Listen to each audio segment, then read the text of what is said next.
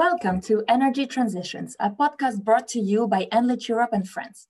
In this series, we will spotlight the people and projects driving change and innovation in Europe's energy sector. You can download this and all other episodes on enlit-europe.com/podcasts. Now, let's start today's conversation. Hello, and welcome to today's podcast, brought to you by Power Engineering International and Enlit Europe. Today we're going to discuss COP26. With the event having come to an end, many had high expectations and have been left feeling underwhelmed by the lack of tangible progress made for global climate action.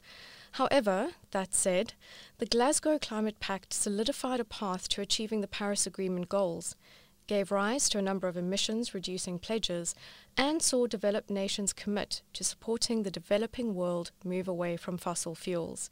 Here to unpack the highs and the lows of this climate summit and to answer the question, what now, we are joined by three of my esteemed colleagues, Paddy Young, Director of Enlit, Kelvin Ross, Editor-in-Chief of Power Engineering International and Enlit Europe, and Areti Ntaradimu, Editor of Smart Energy International and Content Director of Enlit Europe.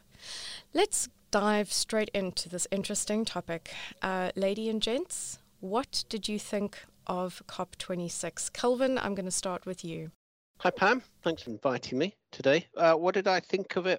I think, as you said, that there were high expectations going into it, and you might argue in hindsight, arguably maybe too high. We were continually told this is the last chance to get this right, and I'm not sure it was ever going to be the case that you were going to get a definitive set in stone outcome from these things.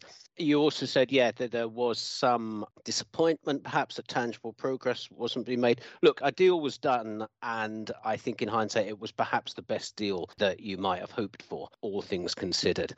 I think the thing about these COPs is, they get it so far and they pass it on to the next one, which, you might see as that, okay, that's just kicking the can down the road a bit. But I'm not sure it is. So now all eyes move to Egypt next year and then beyond. There were other things that were set for 2023. I think there was progress. There was talk of finally, it's in black and white, there is talk of a coal phase. Okay, it's a coal phase down. It's not a coal phase out as it was intended to be. But I think just getting, as I say, in black and white, something on paper for a coal phase down is progress, particularly for those countries that really signed up to that. And there's the likes of Vietnam and Poland. And okay, India and China objected to the coal phase out. You know what? I kind of understand where India's climate minister was coming from with the argument that, look, you're asking us to decarbonize when we haven't even completely electrified. So, let's do this one stage at a time. And I think you have to bear in mind that different countries are at different stages. So I think that was progress, the coal phase down. There was progress on zero emission cars. An agreement was made between countries and car manufacturers to push ahead for this. Now, okay, there's another caveat to that. The US and China didn't sign up. So you might argue, well, if they're not signing up, what's the prospect of that to succeed? But I think, neither of them ruled it out. So it's not great strides, it's baby steps. Actually, no, it's probably more than baby steps. It's probably toddler steps. But, it's underway. Yeah, I had a sort of similar feeling, Kelvin. There's all the rhetoric before, which is something I've noticed that the COPs that I've been very much aware of is that it happens. It's always the last chance. This is it. So there's a lot of rhetoric beforehand, and then it kicks off. I thought it was quite an interesting start, obviously, with the apology from Joe Biden. I thought that was quite an interesting kickoff. He said he shouldn't, but then he went ahead and did it. So that for me was quite a tone setter. Going back to the coal aspect, and it was something I didn't realize that India hadn't actually previously committed to these 2050 goals. So when the announcement was made first day, I was disappointed. But then you put it into the context that it's the first time they've actually put that down in writing. That I thought, fair enough. That's good. It may not be in everyone else's time frame, but very interesting. Thank you for that, Paddy. Your thoughts, Areti? Are we talking toddler steps or giant leaps for mankind? Hey, Pam. Thank you for inviting me too. No, I'm not as optimistic as Paddy and Kelvin. I wouldn't call it toddler steps, maybe baby steps, because in the end, even though there was some sort of agreement, and even though words like methane was also part of the deal, which is quite good, and it was the first time actually that this happened. And also another good thing is that China and US managed to agree on something in general. Doesn't matter if it is climate, they managed to agree. So I'm happy for that. However, what makes me feel like things are not as optimistic as they should be, or not as good as they should be, is the fact that we still have the issue that most vulnerable countries don't get funds to cope. We didn't say anything about that. And rich countries did not give any sort of pledge when it comes to finance. So this for me is quite the issue. And I fear that it might turn things not the way we want them to be. Paddy, your thoughts? Yeah, no, my thoughts, just one point. The Indian element was disappointing, but I thought progress. So, and the context, in the total context, Areti, I absolutely agree with you. I think the sort of nationally determined contributions, the NDCs, if you add them all up, we're not going to make it. And as Kelvin said, it's just going to roll on to Egypt, and here we go, again. And then we'll have the same rhetoric. So on the whole, disappointing. But I think the fact that methane was mentioned, I think that's the global methane pledge, I think is important because it is the super sort of polluter. It really is. So I think that was good. I think look at things like the deforestation element. But one thing I would say, and it wasn't specifically towards, you look at a lot of island nations, they will struggle. But there was a progress with private sector where I think it was 500 global financial services firms agreeing to 130 trillion. And I think the figure is it's 40% of the world's financial assets to work on the goals, the investments that are required to get to the 1.5, not specifically allocated, which I think is not the way forward, but there was a commitment from financial institutions, which I thought again was progress, and it's a lot of money. Absolutely, Paddy. It seems that there is consensus that the corporate world really did show up to COP26, which is encouraging. And I think, that's something that we should definitely focus on. Areti, did you want to comment on that? Yes, I mean, the finance world did show up, but they didn't pledge on doing anything for sure. And I would like to bring your attention to what is happening right now in Europe with the prices on energy, and how this can be actually a result of our efforts to become carbon neutral. I mean, for example, can you go and tell the Greek people that now they have to pay very expensive electricity bills, that the fossil fuel factories that are not working anymore were to their benefit? Greece is now buying electricity from Bulgaria, which means that the Greek people have to pay more in order to keep their lights on. So I think that we really don't have a very precise plan in Europe and in the world in general. We have some really nice meetings where we discuss some really nice things, but I fear, and this is a fear, that in action we don't do much. We talk a lot about a lot of things that need to be done, but I fear that we don't do enough. And we're not helping countries that have been hit immensely from the, let's say, the crisis, the economic crisis, etc. We don't help them. And this will bite us, I think. Thank you, Areti. Paddy, I'd like to get your thoughts on that. Kelvin, I'm not sure if you wanted to add something before I check in with Paddy.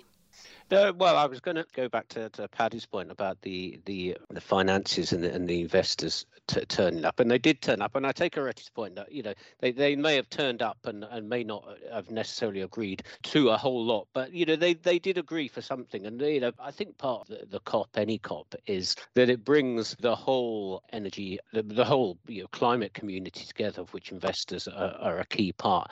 And as a byproduct of it, it does gel them together and focus their minds, because for them, there's a huge number of financiers and investors who are obliged to invest a portion of their funds into clean energy. The problem is they just don't know what to do with it. They don't know enough about the sector. So for them, going to something like COP and getting an idea of where the key markets are helps them to put their money into what they think is going to be a winner. So yes, I also take Aretti's point, however, for all the highfalutin talk of decarbonising everything, the end consumer is rather at the mercy of the market, and the market will rather revert to type, if you like, as we've seen this year with gas prices. Having told consumers, certainly in Europe, that we need to empower you and you need to take control of your energy choices.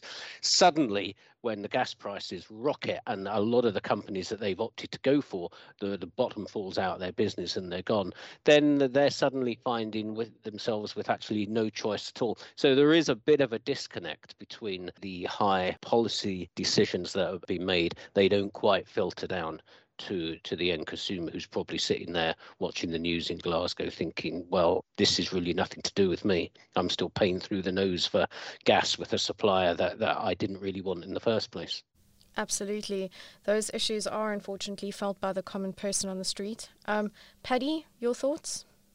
Yeah, I think this is really a point where it's a time for action. We're looking at Fair Transition Fund, and I think that they are available, but they need to be people need to be more aware of them. And I know in Europe they do look to support the coal-producing regions. They do look to support because it's far-reaching than just turning the light on. It's jobs, it's income, and this is in some regions, particularly Poland, Greece, it's a fundamental source of income for whole communities.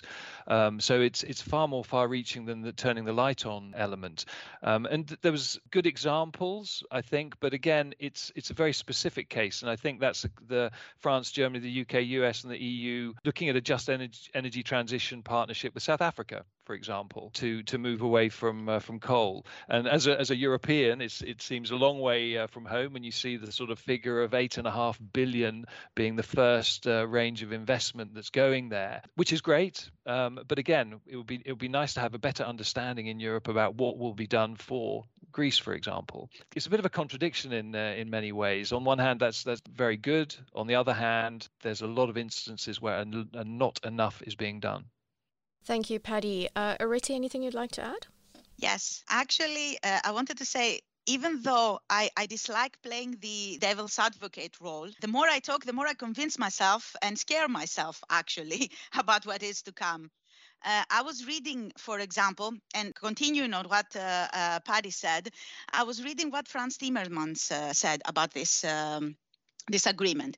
So he said that it is his firm belief that the text that has been agreed upon reflects a balance of the interests of all parties and allows us to act with the urgency that is essential for our survival. Yes, it does take the interests of all parties into consideration, at least the rich parties. But if it allows us to act with the urgency that is needed, I don't think that is the case. And I think that is not the case because we don't have a concrete plan. What Paddy said about what we're going to do for countries like Greece, and sorry for keep having Greece as an example. I mean, it could be any other country, right? It's not only Greece. I don't think we really know how to handle these things because we talk about renewables, but we still don't know how to integrate them safely and sustainably into the smart grid. We don't know how our smart grid will react. So we have so many things that we need to work upon before we start closing down factories, etc. But we don't think about that. We just started closing factories, like as if we were in a panic, which we should be because it is very important, and the climate change is here and everything. But it seems to me that we don't have a concrete plan, and this, to be honest, scares me a little bit. I find that very interesting because we forget that if you forget aging infrastructure and elements like that, but you look at the far-reaching ambition of decarbonisation. These industrial systems have been built up over years, and then to try and dismantle them with new technologies, new methods, And I literally do believe it's going to be that disruptive if we want to decarbonize the transport system, if we want to decarbonize industry, if we want to fundamentally decarbonize the power generation sector. The systems have been built up over years, and it's going to take a lot of thought to deconstruct them and build back better. And that I find very, very interesting. And you have this urgency of this ticking clock. So for me, what it leads to is the fact that we need to cooperate. We need to share best practice. We need to understand and learn from each other. We need to take the successes of Europe and share them with South Africa, and the failures as well, I hasten to add. So for me, I have the same feeling with Areti. It gets me very passionate about this situation, but it is a very difficult situation. You know, you've really highlighted, I think, a very important aspect of the global energy transition. Yes, it's the energy transition, but it's not just about energy. It's about deep-seated changes to every fundamental part of our lives. And it's every sector, it's every industry, and we have to really make changes super rapidly, fail fast, learn fast, innovate fast. It's quite a scary challenge in a way. And I think this is what calls for the cooperation and for platforms to be created where we can actually start putting action behind these policies and these promises. So before I move on to the next part of this discussion, Areti, did you have a thought you wanted to share with us? Yes, which I think will work as an assist for the next part of the discussion, perhaps. I don't want to leave everything in a pessimistic view. There are reasons for us to be optimists. And what makes me feel like perhaps we're going to make it in the end is when I see, while creating the program for Enlit Europe, which will happen 30 of November, 2nd of December this year, I looked at all these brilliant experts, brilliant people working hard in trying to find ways to create our new future, let's say, the future of the energy in Europe and around the world, how they build ways to create a new kind of infrastructure for our smart grid to be able to accept the integration of renewables and things like that, for example, hydrogen being a very important aspect in this one too. So I think that the program of Enlit Europe is a reason for us to feel optimistic about the future. At least this is how it works for me, working for it. Thank you, Areti. And you're right, that does move us on very nicely, actually, to the next part of this discussion, because I think a lot of people are left wondering, what now? What do we do with the leftovers of COP? How do we get the actions and the policies to actually start producing some effective change? And it is exciting because Enlit is around the corner, and I'd like to get your views on, what we can expect and how this really is the perfect time for an event of this nature. In fact, it's not an event as far as we are concerned. This is more like a calling. Kelvin, your thoughts? Well, it'll certainly be interesting. Enlit Europe is the first major gathering of the energy sector, certainly in Europe, since COP. So it will be good to gauge the temperature of what people are thinking there. And that's certainly what we're setting out to do throughout the whole 3 days. We'll be talking about the backdrop of COP and what's going to happen about it. But we'll be focusing on it in particular throughout one afternoon. We've got a whole series of around 12 interviews where we'll be talking to key players from all aspects of the energy sector as to what they thought of COP and what they might be doing to act upon it.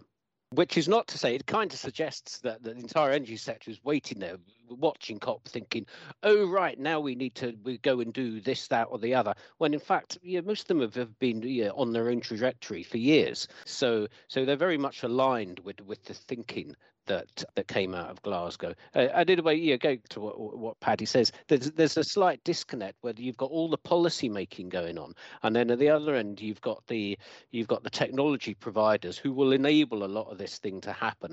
And then there's a sort of middle ground where you almost need someone to sort of project manage this transition. And by getting all the people together under one roof, which is what we'll be doing in Milan, getting all the sectors together, so the power generation people, the grids, the investors, they'll all be there. They'll all be there on that one stage over the course of 3 or 4 hours on the Tuesday afternoon. And you'll get some consensus and some plan and some blueprint as to what to do next. Thanks for that breakdown, Kelvin. Paddy, how excited are you for Milan? Hearing Areti and Kelvin talk there, I get very excited, because this is the thing. I look at this, I see how complex the situation is, and I'm very lucky to be involved within Lit and European Utility Week as it was, and PowerGen as it was before then. And I see, I have great faith in people, and I see some brilliant people, brilliant minds coming together to sort these solutions out. Predominantly, my focus is on Europe. So I see COP going on, and as Kelvin says, the companies that will be involved within Lit are already working very hard. They're already working on these targets. There is so much that is going on in the field of innovation, whether that be in the form of projects, whether that be the form of new technologies. There's a lot of, what's the best way to describe that? There's a lot of encouragement, certainly in the European environment, to stimulate that. And then you see the global players that will be there. So yes, the COP is one thing. Yes, a lot was discussed, but the world around in Lit, yes, policy regulations are discussed, because I believe that they're essential. They stimulate innovation, and they will help incentivize people to make the right decisions. But it's down to development of innovation, of developing a digital backbone, developing, accelerating the ambition around hydrogen, and testing it and seeing how it works.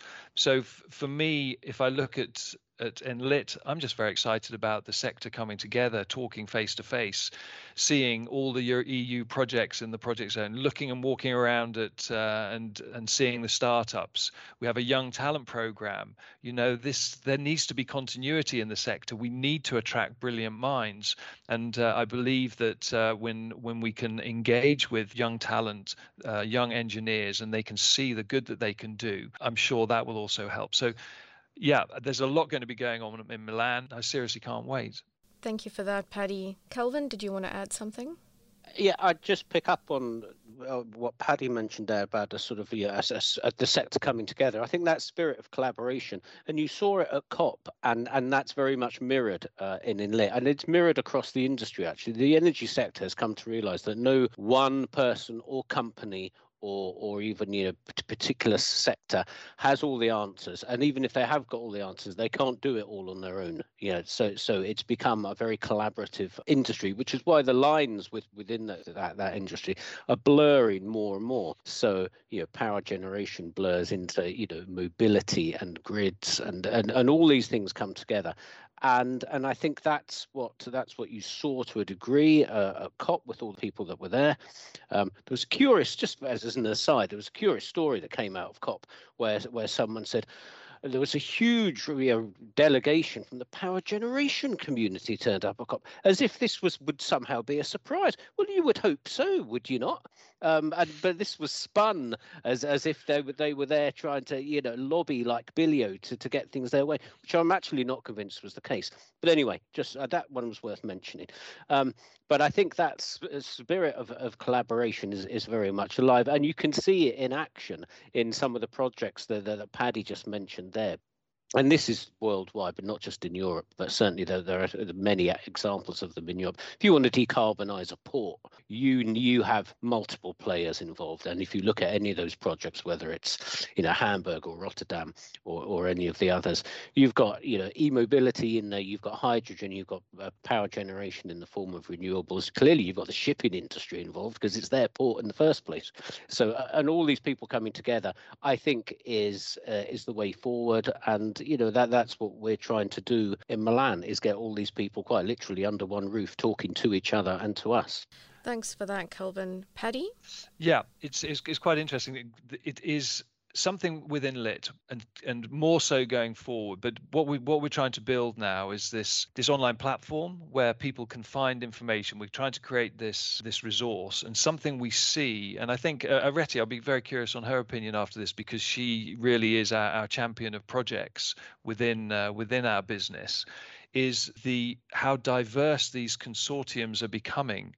You have industry with cities, with utility, with tech provider, with a transportation company. We see this happening more and more, which is a bundling of knowledge a bundling of experiences, which I think will have a fundamental impact on accelerating innovation. And that goes back to my faith in people in this respect. There's some brilliant people out there. There is money entering the sector to help this, and really we want to develop Enlit as a platform to help in this process. We really are that ambitious. You know, as you mentioned at the beginning, we don't view ourselves as an event. We are creating this resource. We do want to play a role. If you look at our team here, we're a passionate bunch of people that want to make a difference. So, this is it, and we can help. So I think this shows the sort of diversity of the people that will play a role in developing and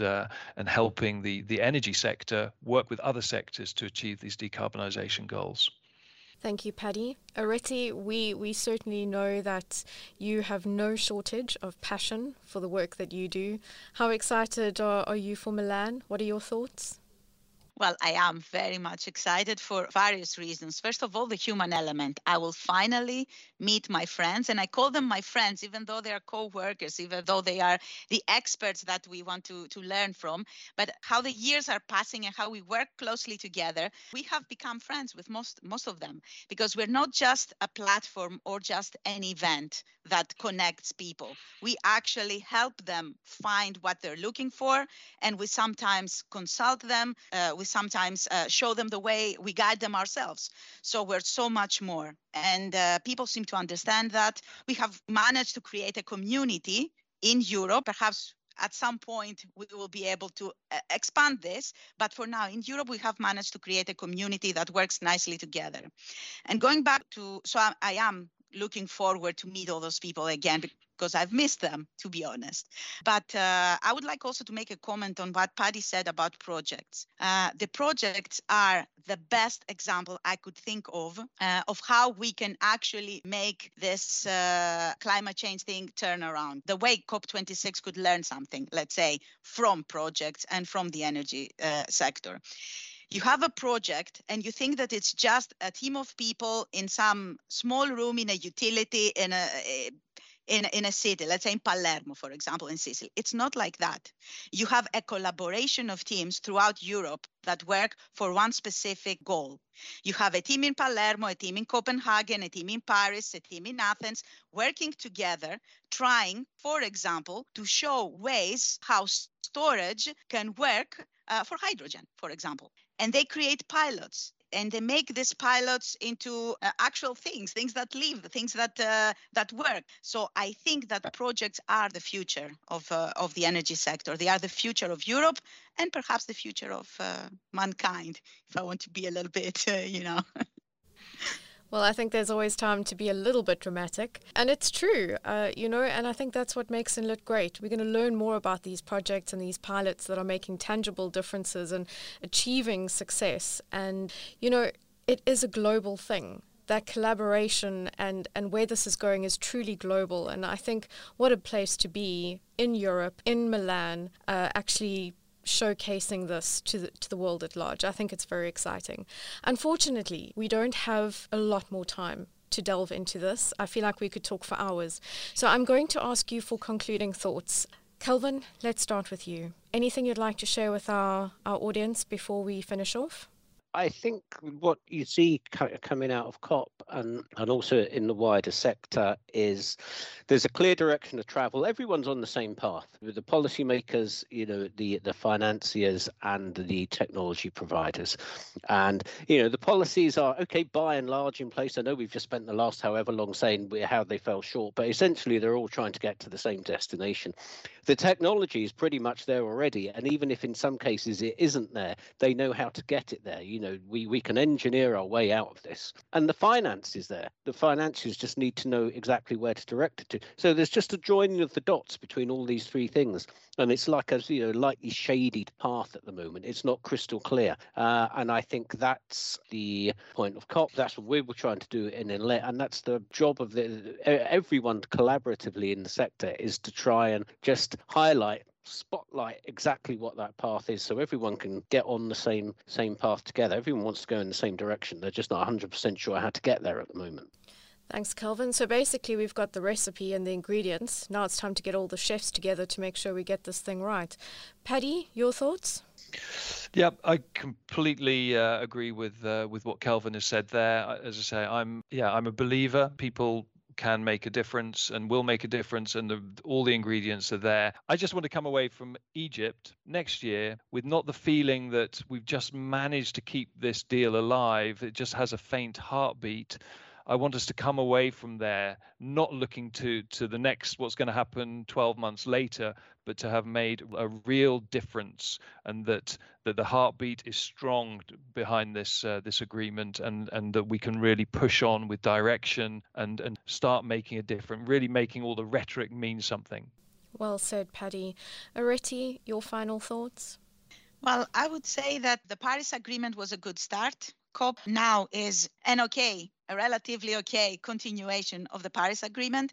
And now it's up to initiatives like Enlit Europe to make this happen. I couldn't have said it better.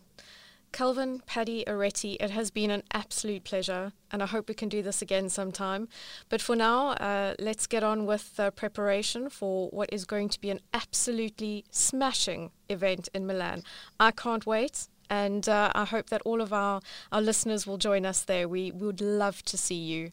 For now, thank you for listening, and we'll chat to you soon. Take care. Ciao. You've been listening to Energy Transitions, a podcast brought to you by Enlit Europe and Friends. You can listen again and hear all other episodes on enlit-europe.com/podcasts. And don't forget to catch up on our other great digital content on our 365 platform, enlit-europe.com.